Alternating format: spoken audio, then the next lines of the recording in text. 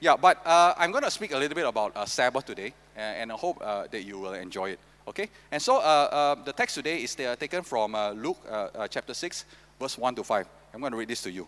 We ready for the word of God? Amen? All right, here goes. One Sabbath, Jesus was going through the grain fields, and his disciples began to pick some heads of grain, rub them in their hands, and eat the kernels. Now some of the Pharisees asked, "Why are you doing what is unlawful on the Sabbath?" I shared with the congregation yesterday, whenever you hear the word Pharisee, means not good. All right, Pharisees are always people there, that's always there to judge you. All right, so when somebody say that you are Pharisaical, all right, don't jump out in joy and say, "Oh, hallelujah." All right, Pharisees, not good, okay? Pharisees. And so Jesus answered them, "Have you never read what David did when he and his companions were hungry? He entered the house of God, and taking the consecrated bread, he ate what is lawful only for the priest to eat. And he also gave some to his companions. Then Jesus said to them, 'The Son of Man is Lord of the Sabbath.'"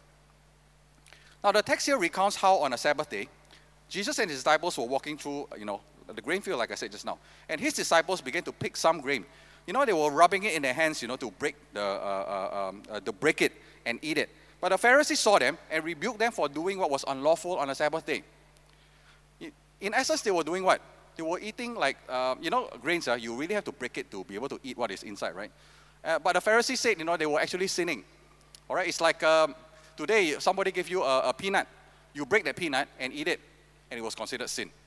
Okay? Now, and so today I'm going to share with you what is essentially the fourth of God's 10 commandments in Exodus 20. And it says this: "Remember the Sabbath day by keeping it holy. 6 days you shall labor and do all your work. But the seventh day is a Sabbath to the Lord your God. On it you shall not do any work, neither you, nor your son or daughter, nor your male or female servants, nor your animals, nor any foreigner residing in your towns. For in 6 days the Lord made the heavens and the earth and the sea, and all that is in them, but he rested on the seventh day. Therefore the Lord blessed the Sabbath day and made it holy." Now, see in the first two verses of Luke 6, the disciples were accused of breaking the Sabbath by the Pharisees because reaping grain was one of the 39 forms of work that was forbidden in the Sabbath by the halakha. Now, what is the halakha? Halakha is the Jewish law or regulations.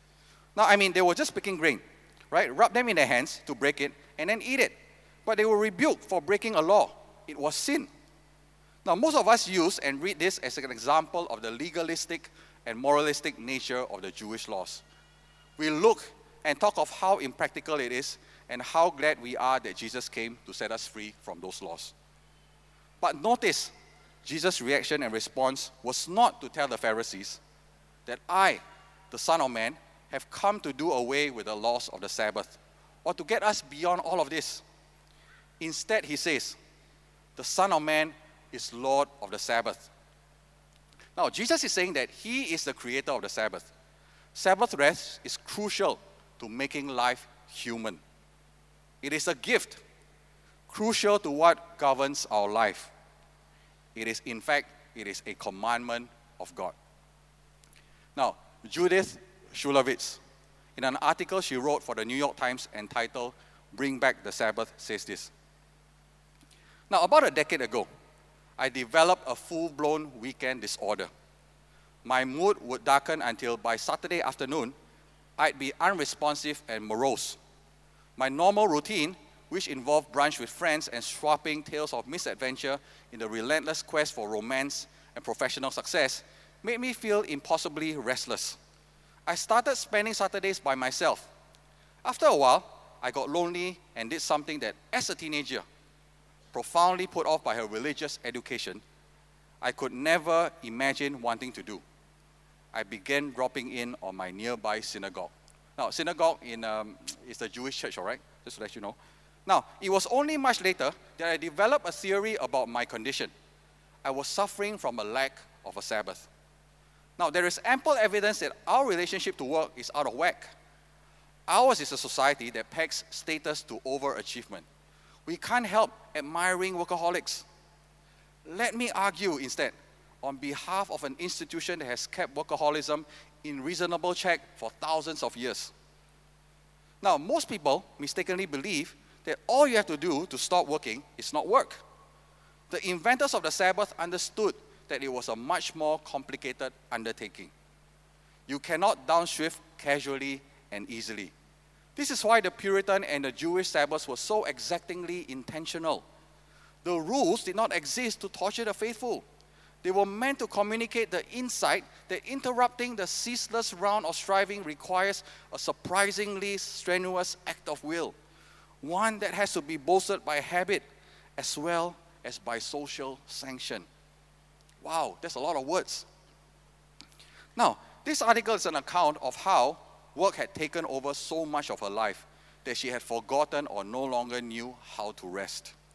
Now, in the day she was not working, she found herself not wanting to talk to anybody, or worse, she was bad-tempered. Now, even when she was relaxing with friends over brunch, New Yorkers like to hang out in cafes, coffee, selfie, take photo of the cake. All right, Malaysians also the same, okay? All right. Now, when she was relaxing with friends over brunch, talking about romance, career, which typically what we all talk about, all right, and traveling the world, she found herself feeling restless. Eventually, she tried to spend weekends by herself. But even that made her extremely lonely. You see, Judith was suffering from a condition which experts would call workaholism. And so one day, she found herself going to a place she could never imagine herself going back to, the synagogue. You see, as a teenager, she was profoundly put off by her religious education. Judith was brought up in an environment where she had to strictly follow the Jewish Sabbath laws. You see, it was rigid and it was very restrictive. And it turned her off from a very young age. Now, to give you an idea of what the Jewish Sabbath regulations look like, I want to show you this on the screen, all right? Here, this is what it looks like. 39 of them. Okay, this is just some of them, 11 of them, okay? Things that you cannot do, okay? Yup. The last one, you can see, carrying. So, for me to do this, carry a cup, it is sin. Carrying is also the sin. So that was how restrictive it was, all right? And very, very impractical, all right? Now, these are the things you cannot do on the Sabbath according to the Jewish laws. And so when she grew up and moved to New York City to work, she ran as far away as she could from the faith of her youth. She seized her newfound freedom and plunged deep into the high-achieving, whatever it takes to succeed, work environment of the mega city. You see, it was exciting for sure, but there was also an inner restlessness that she couldn't explain. And so as she spent more and more time in a synagogue, it changed her life in a million unexpected ways. She began to appreciate the very things that put her off so much as a teenager. She realized that those Jewish laws, though restrictive and mostly impractical, managed to keep workaholism in reasonable check for thousands of years. She found herself now, ironically, arguing for their benefits. Now, the main point is this. Judith came to understand her condition. She was suffering from a lack of a Sabbath rest. You see, church, we are living in probably the most workaholic generation in human history. Now, I know some of us don't have this problem, okay? Some of us have a problem called restaholism, all right? Or sleepaholism, okay? I know when I was 16 years old, my biggest problem was restaholism, Okay? So, those of you who do not have this workaholism problem, all right, this message is not for you, okay? All right? But by and large, all right? To live in any mega city of the world today, whether you're living in KL, or New York City, or I just came back from Manila, a few weeks ago, and it's a very stressful city to be in, okay? Even Jakarta, okay, half your time is in traffic jam, all right? So it's a very stressful city, okay? Our relationship to work as a society has become seriously out of balance. Our lives have become a constant rush from one thing to another. Work, school, family, meeting deadlines, and chasing targets. Even our holidays, all right, turn fun into work. What do I mean by that? All right, we budget and work out our logistics like the military. All right, what do? We pack as many things we can do and visit and eat in X number of days. Correct or not? Those of you nowadays that you plan for your holidays, right? Wow, you like military general like that. You know, you sit down. Okay, I'm going to plan. Day one must do what? The moment I land from the plane, all right, I'm going to go to this restaurant and eat. After that, I'm going to go to this place to shop. After that, I'm going to this place for sightseeing. All right, your holidays, right, seems like a military strategy. All right, so it feels like work. All right, you're going to squeeze everything in that 10 days. You're going to make my most value for money. That is not a holiday. You come back, you need another holiday to recover from the holiday. Correct or not? Agree with me? Correct? Now, even shopping. Okay, shopping. Everybody's hobby. It's like competition these days. We fight with time in pursuit of a great sale. We fight with time. What do I mean by that? How many of you stay up late at night for Lazada 11/11 sale? Right? Or Air Asia free seat tickets. You only can do it after midnight. So you wake up, you wake up in the middle of the night. Like that. Bye. The next day you're so tired you cannot work. All right? So it's a competition against time. Even that feels like, it's supposed to be planning for a holiday. All right? And so friends, let me tell you something. You are really naive if you think that you can rest just by simply sleeping or shutting off whenever you feel tired. The ability to rest, to deeply rest, is crucial to life. No one can do without it. It is not natural. It is not simple. It is absolutely difficult. It takes an enormous amount of discipline and practice. That is why the Jewish Sabbath laws had to be so detailed and intentional. It was not to make our life more difficult. They were meant to show us that our non-stop striving needs to be interrupted by a determined act of will on our part. It is a habit that has to be built and enforced in our lives. Amen. That is why during the silent retreat, all right, those of you hear a lot about us sharing about it. Pastor and 13 of us went for silent retreat. That's why during the silent retreat, right, the rule is we have to shut our mouths. 不可以讲话.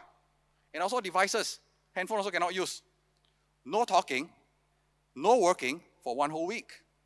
Now the rules of the retreat is that we spend an hour each morning and evening in chapel service. And the rest of the day, praying, meditating, resting, and just creating space in our souls for God to speak to us once again. Now you might think that is easy, but it took me at least, it took me 3 full days for me to actually get in the rhythm of it. It took me 3 full days, for me to, I don't want to sound new age, but to empty myself, all right? So that God could really speak to me once again, to declutter what was in my mind from work and everything. It took me 3 full days, right? So before I could actually get into the rhythm and state of rest. So that is how difficult it is. If you think, okay, just give an example again, right? How many of you think that all of us pray, right? Pray, right? If you don't pray, you better, don't have to raise it. All of us pray, right? Correct? Okay? Yeah. You know that when you pray, you cannot just come to God and God will suddenly appear to you. Correct? No? You need to, when you pray, you need to get yourself ready. You need to wait on God. You cannot just expect you to turn up. You just come up and you say, God, please turn up. Or just turn up now. It's not possible. All right? So we need to prepare ourselves. We need to get our hearts ready. All right? For God to appear to us. For God to speak to us. All right? Okay? Now, why is it so hard for many people in general to rest? Now, because modern society doesn't give us space to really rest. There are different factors for different people, all right? I know this is not comprehensive, but these are generally the 4 main trends or reasons our current society faces. Number 1, there has never been a time when job security is so insecure. Whether we run businesses or work for someone, we are constantly threatened by the fact that if we don't perform, if we don't hit our targets, if we don't make a profit, we will be eliminated, replaced, or become obsolete. Correct? Secondly, the more successful and rich you are, the more time and energy you need to put to maintain that success. Correct or not? The irony is, the less successful and wealthy you are, the same applies. You also need to put more time and energy in order to survive. For example, take multiple jobs. Correct? So everyone is overworked, no matter where you are in an economic scale. Thirdly, technology. I remember years ago, when BlackBerry first came out, I was one of the earliest people to use it. You all know this is a BlackBerry, right? All right, for those of you that do not know, BlackBerry once ruled the world. Okay, way before there was Apple, Samsung, BlackBerry ruled the world. All right, everybody was using BlackBerry. This one happened to be the first generation BlackBerry. Okay, and I was a proud owner of one. Once upon a time. Okay, now, no one in the company was using it, not even my boss. Now, why did I want to use it? I needed it because of my line of work. All right, I was in the export business, and my clients were mostly all in Europe. So this meant that their days would be my nights, and my nights would be their days. All right, and sometimes there's an overlap on the weekends. All right, in order for them to receive a shipment on Monday, means that I have to send out my shipment on Sunday. All right, so my weekends will very much be work also. Okay, so and we were also dealing with live fish. All right, means it's not a makan one. This is a live one. Okay, 这是活生生的鱼. Okay, so making sure that my shipment arrived in good condition was very, very important in my line of business. All right, and so I proposed to my company that I get a BlackBerry because I wanted to provide good customer service by giving quick responses. Man, was it the biggest mistake of my life?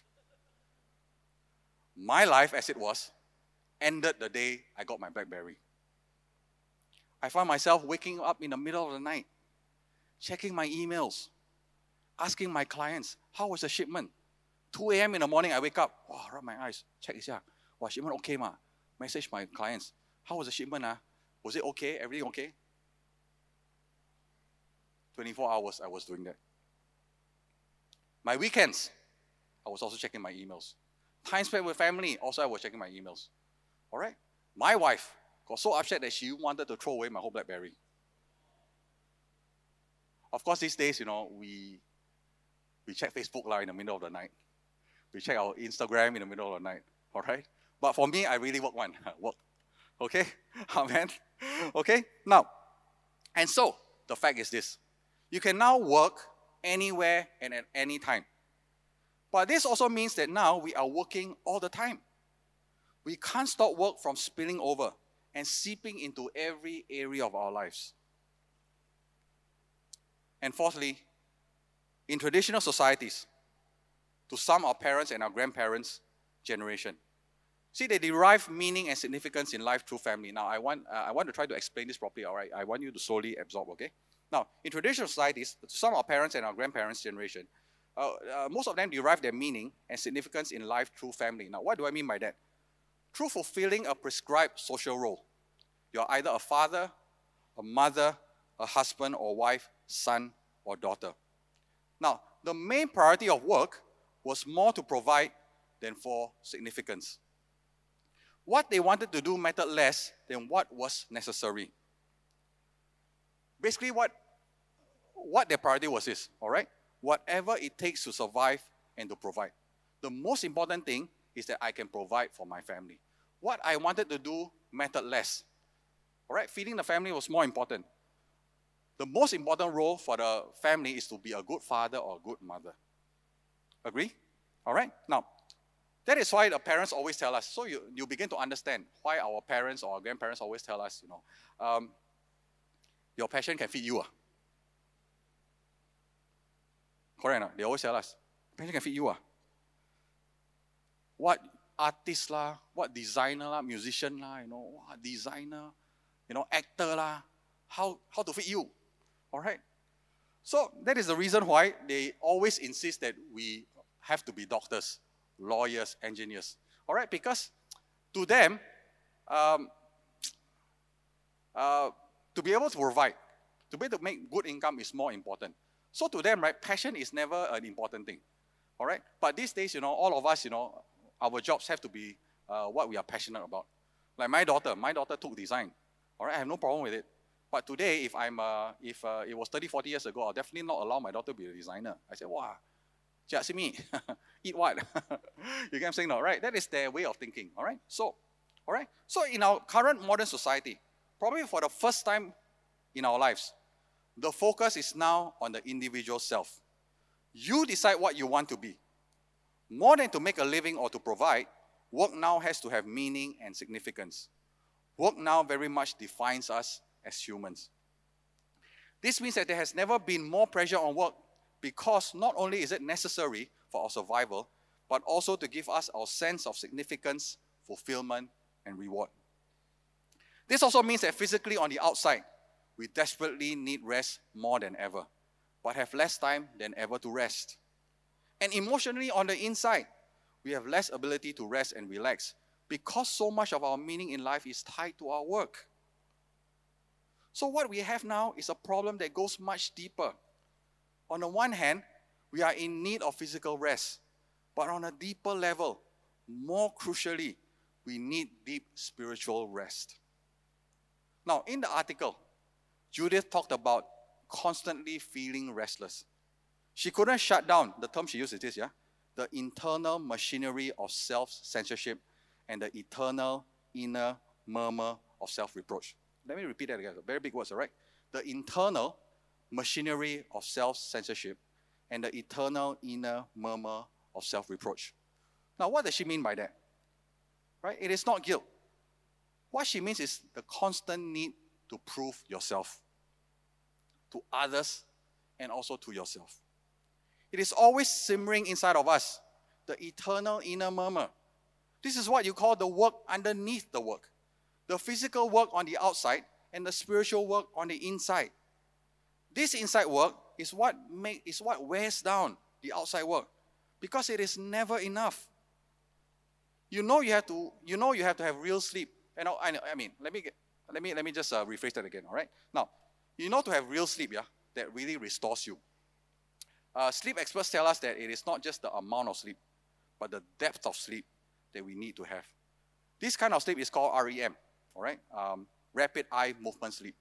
Not REM, the band, okay? REM, Rapid Eye Movement Sleep. This happens only after a prolonged period of unbroken sleep that you reach that depth.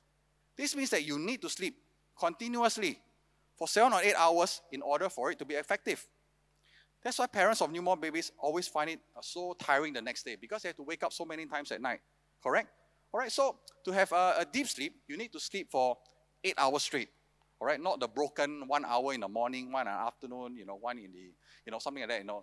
It cannot be broken. It has to be continuous. Before you actually are fully restored and fully rested. Okay? So what is more important is not the amount of sleep, but the depth of sleep that gives us true rest and restoration.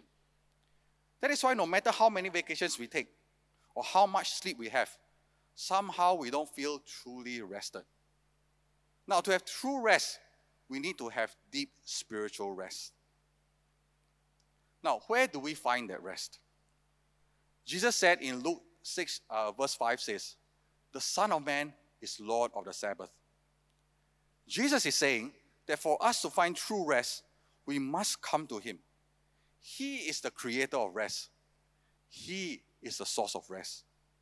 Jesus is where all the Sabbath regulations point to because He is Lord of the Sabbath.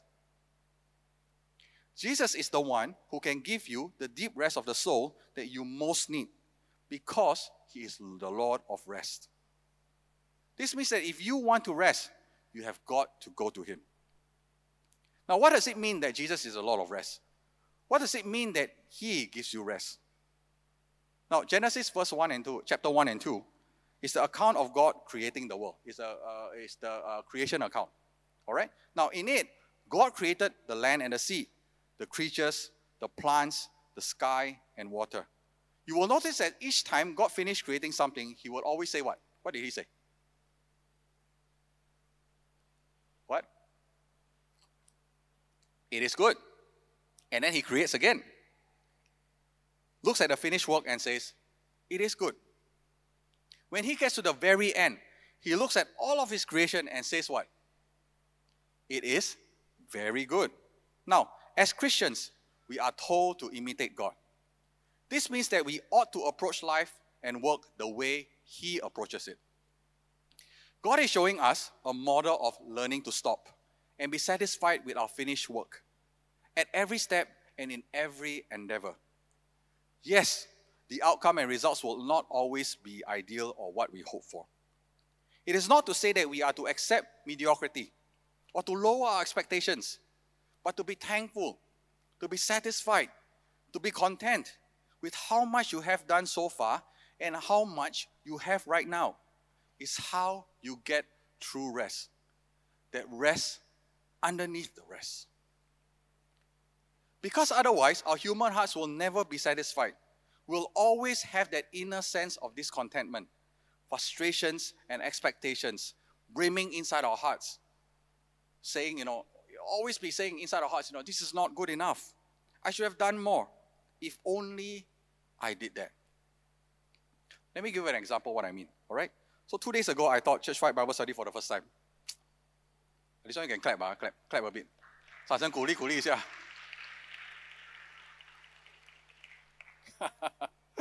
Now, there were a lot of things that I felt I could have done better, in all honesty, all right? Not the content, the content was excellent, okay? But I felt maybe I could have structured the lesson probably a little bit better, make it more digestible. But anyways, I felt really bad about it.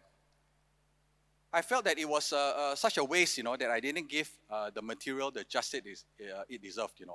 I felt that I shortchanged the material because of the way I taught it. Pastor Andrew, Esther, actually, came to me and said, "Hey, Paji, it's okay one. You did perfectly fine. Don't worry about it. Kason actually messaged me the next morning and said, "Paji, it's good. Be happy. It's good." But I couldn't get over my own inner dissatisfaction. It bothered me the whole night. I couldn't sleep. Pastor Andrew is laughing. But the truth is, I couldn't sleep. And thus, I couldn't rest. I didn't know how to be satisfied with my finished work. Yes, there's a lot that I still need to improve and need to work on in terms of my teaching skills. But I also need to learn to be thankful, to be satisfied, to be content how far God has brought me and what I am right now. Otherwise, I will always be discontented and frustrated, and I will never have true rest. You see, humans can never get true satisfaction except in God. This is the work underneath the work. No amount of sleep, time off, or vacations can take that inner restlessness away. Secondly, Hebrews 4 says this: "There remains then a Sabbath rest for the people of God. For anyone who enters God's rest also rests from their works, just as God did from his." Now, see, this is an amazing statement. God rested from his works on the original Sabbath because the work was finished. We find rest from self-justifying works because Jesus finished the work on the cross. You see, everybody is serving something. Everybody is trying to get an identity out of something. But only if you make Jesus the meaning of your life will you get absolute rest. Only through Jesus will you be able to look at yourself, look at your work, look at everything and say, "It is finished." Everything necessary that has to be done has been done. You see, friends, true rest is therefore not always having to prove yourself and your worth by your doing. Do not have to prove to others and yourself that you are somebody important. You see, religious people say, if I am good and I do many good works, God will accept me. Secular people say, if I am good and I do many good works, then people will accept me. But the gospel, the finished work of Christ, says, I am already accepted. Therefore, I am good. And then I do good works. In the movie Chariots of Fire, probably the only Hollywood movie that actually talks about the Sabbath. Very rarely will you actually hear a Sabbath message without actually referring to this movie. I know to a lot of us, what movie is this? Such an old movie. It doesn't relate to any of us, all right? But it was actually voted one of the 50 top movies ever made. All right, Chariots of Fire, okay? Now, it tells the story of two runners competing in the Olympics. You see, it is a culmination, of years of training and a lifelong dream. One of the runners decides to skip the event because it fell on a Sabbath day. But the other says, I have 10 seconds to justify my existence. The one that skipped could have just taken part and no one, let alone God, will find fault with him. It was just one Sabbath. Just one Sabbath day. And this was a once-in-a-lifetime opportunity. But the key point here is this. The key point is not that he chose to honor the Sabbath, which was good, but that winning the Olympics did not define him. He didn't need a medal to prove himself or his worth. He was secure in God. The other runner, on the other hand, saw winning the race as something that justified his entire existence. The irony is this: he will never find true rest, because if he loses, he will be devastated. And even if he wins, it won't be long before he needs to prove himself again to find meaning in his life. Another movie, Rocky. Okay? How many of you know the movie Rocky? All right? Yeah. You all know, those of you who don't know Rocky, you know Creed, right? Creed, the movie. Yeah? Rocky is the mother of all Creeds. Okay? Yeah, in the beginning, there was Rocky. Then there was Creed. Okay? Sylvester Stallone, when he was young, many, many years ago. You actually should read up a little bit about the background about Rocky, all right? It's quite inspiring. Sylvester Stallone actually made that movie. He went to a lot of studios. Nobody wanted to make the movie, all right? And he actually had to come up with his own money. But he went on to win Best Picture, I think, and a huge box office success. Made Sylvester Stallone a very famous movie star, all right? I always say that it was in a time when Sylvester Stallone still looked good. Now he look a bit funny. Okay. Now, the main character, Rocky Balboa, was asked why he trained so hard. He said, I need to win to prove that I am not a bum. See, friends, there is nothing wrong in pursuing goals and achievements. In fact, we all ought to be the best that we can be. But our identity, our meaning, and our significance in life cannot hinge on those things, or on people, or on outcomes. Because it will never be enough. And it would be idolatry. And idolatry is sin. See, the only person, the only set of eyes we should have to prove ourselves to is Jesus. He is our source of meaning. He is our source of significance. And He is our sense of worth. True rest is only found in the finished work of Jesus. Amen. Can I have the musicians come up?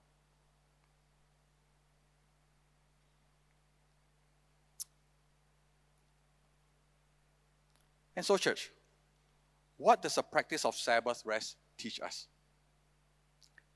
Deuteronomy 5:15 says this: Remember that you were slaves in Egypt, and that the Lord your God brought you out of there with a mighty hand and an outstretched arm.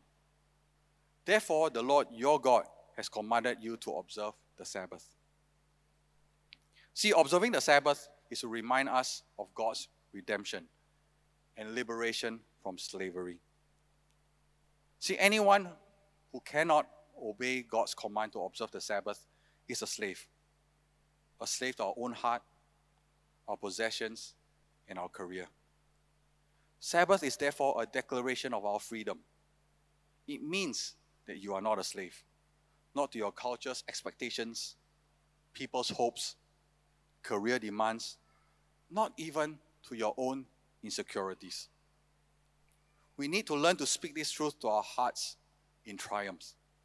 Otherwise, we will feel guilty for not taking time off, or you will be unable to find true rest.